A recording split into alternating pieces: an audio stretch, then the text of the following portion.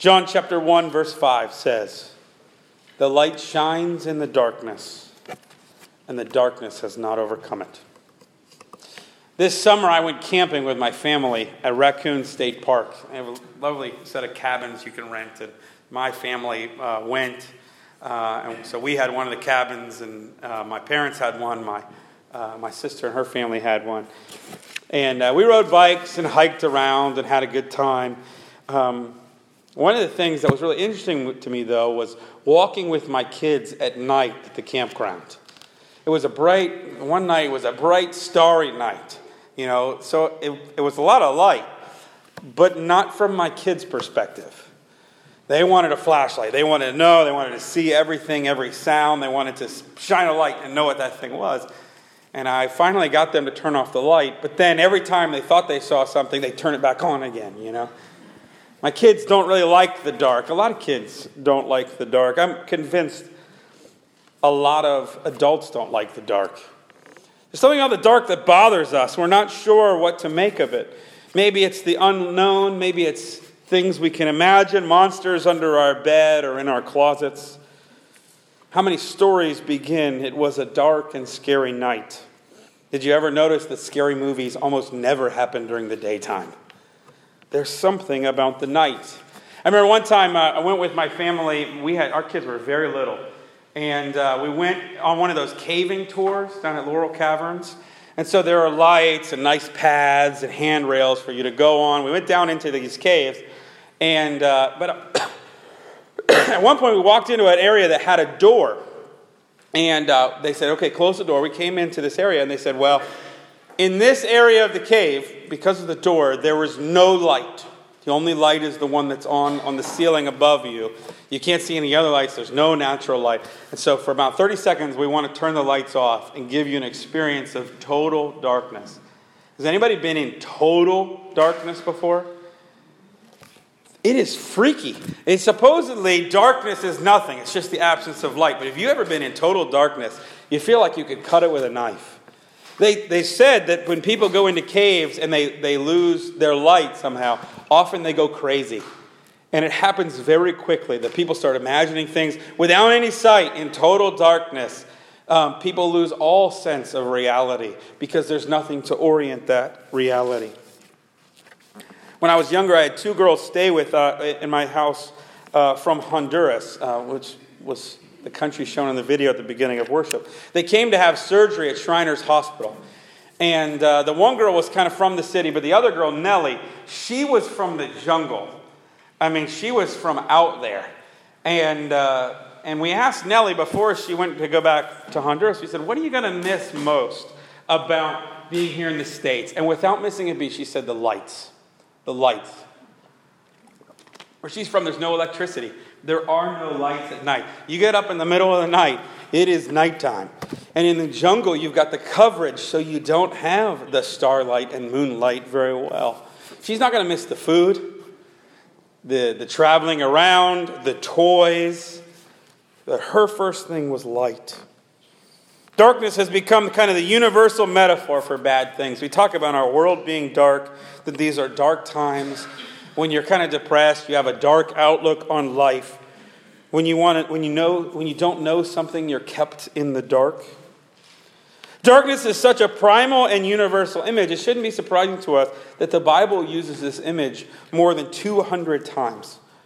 The Bible begins with God creating light and separating light from darkness. Right away we get a dichotomy. Light on one side, dark on the other. From then on, the Bible has a number of physical descriptions of darkness. In the book of Job, it's frequently used as an image of stumbling, trying to find one's way, not being able to find the right path. Proverbs talks about the night being a place where sin happens, right? Women of the night. Night is a place where under the cover of night you go to do wrong things. Passages like Psalm 11, 1 through 3 talk about fearing the dark because of what lies in wait in the dark to attack you. Darkness is also described figuratively often in the Bible. It's described as it describes ignorance. In Psalm 82 it says, "They have neither knowledge nor understanding. They walk about in darkness." Falsehood in Ecclesiastes 2:14, but the fool walks in darkness. This is an old Bible image, right? But even today, if you watch a cartoon and somebody has an idea what goes on, a light bulb, right? I mean, this is just a primal human metaphor. Darkness is a symbol of evil in the Proverbs. Evil people walk in the ways of darkness as opposed to the way of light. Darkness goes along with blindness as a symbol for separation from God. Darkness can represent death and the grave as well as prisons and dungeons.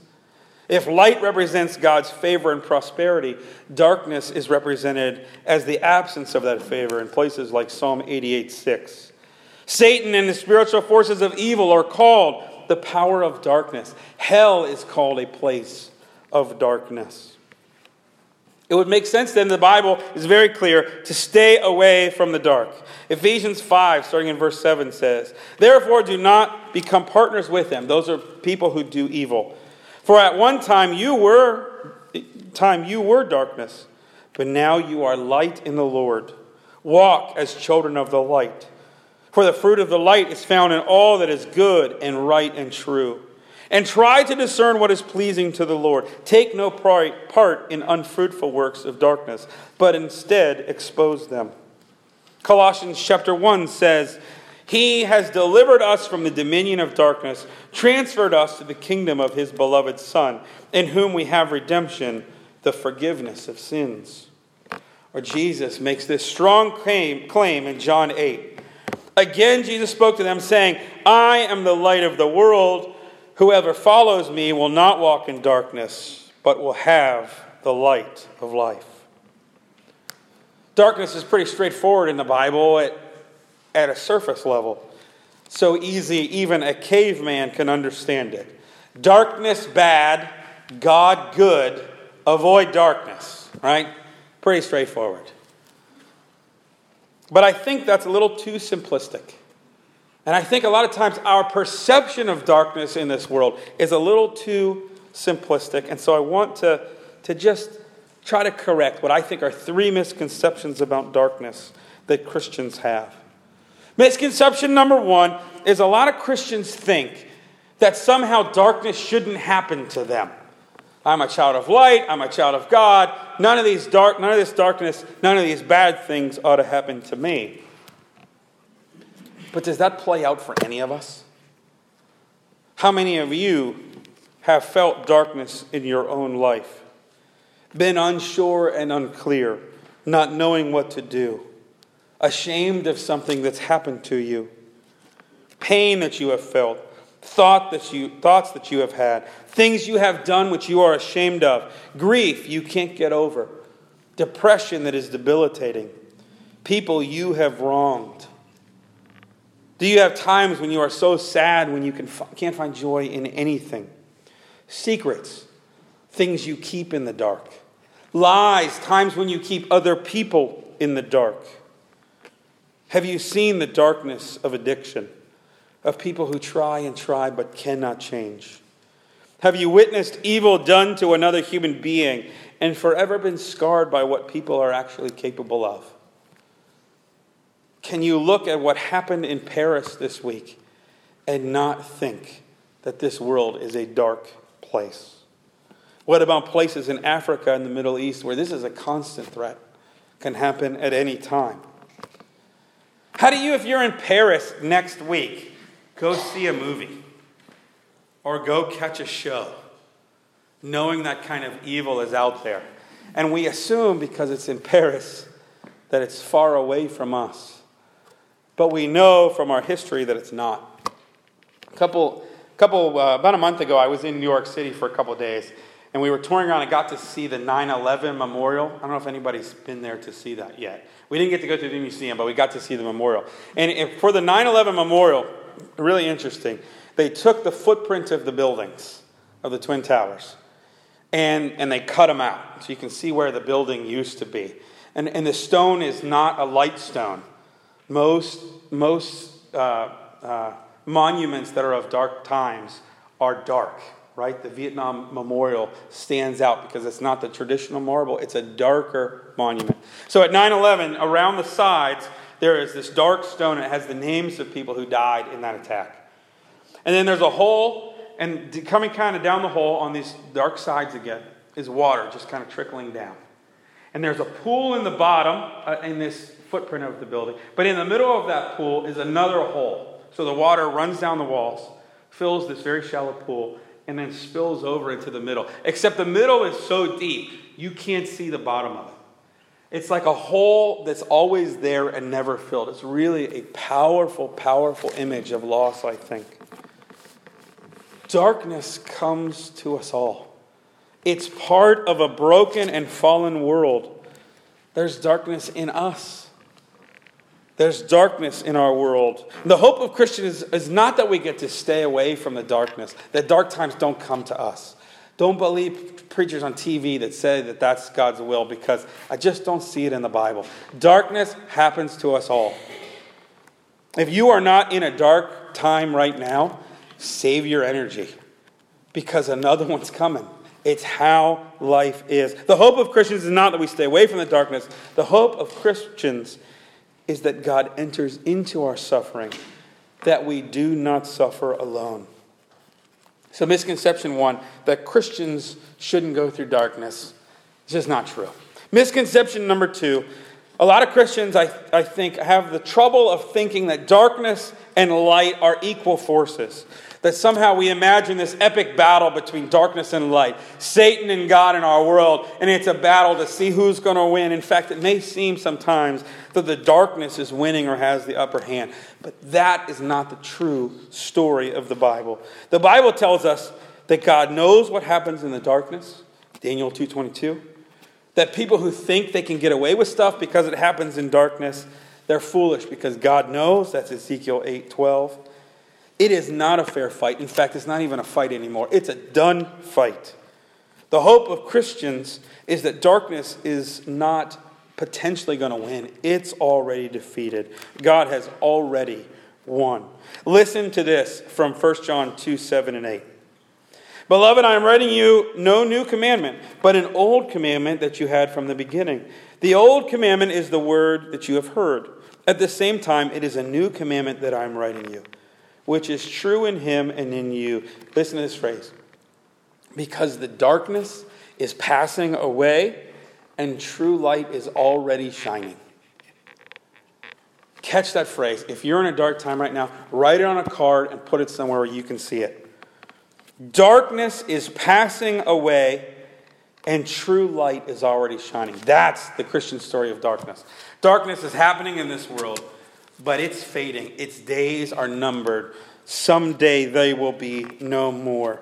That is the hope. Misconception number 3. I think Christians often think that if they're going through dark times, it means that God has somehow abandoned them, that God has forgotten them, or even that God is punishing them. I remember meeting with a couple a while back who really thought God was punishing them because they kept having miscarriages, and they thought God must be out to get them. What would you say to that couple? I don't even remember what I said to that couple. But I'll say a couple things here. Number 1, we've already pointed out that brokenness, darkness happens in our world because it's a sinful, fallen world. Okay? It's just going to happen. We even know in the Bible that God sometimes uses darkness. The sun goes down to hide God's glory when he cuts his covenant with Abraham in Genesis 15. God appears in darkness in Exodus 20 and in Deuteronomy 4. Everybody remember the 9th plague? The plague of darkness over Egypt? Darkness is not something that God can't use. God sometimes uses. God is said to be sending darkness to the earth as a form of punishment someday in the prophets. I'm not saying that God creates darkness in your life, although there certainly are stories in the Bible where it seems like God is working with the darkness, right? Joseph being sold into slavery, or Israel being carried off into captivity. Those are dark times that God does. We have to be careful here. This does not mean that God is evil or has darkness. To be clear, 1 John 1:5 says, This is the message we have heard from him and proclaimed to you, that God is light, and here's the phrase, in him is no darkness at all. God doesn't have to make darkness in our lives. Life does that. But what God does do is redeem our darkness. He brings something out of the darkness. And very often, what God brings out of the darkness is our own growth. God brings life out of suffering. You are who you are today, in great part due to the times that were dark in your life. Those are the ones that really shape you. Those are the ones that seem to open you up. It is as if the soul needs to travel deeper into the dark before it is ready to come to the light. Listen to Romans chapter 8. This is another one of those verses, Romans 8:28. If you're in a dark time, write this one down and put it somewhere where you can see it. And we know that for those who God loves, And we know that for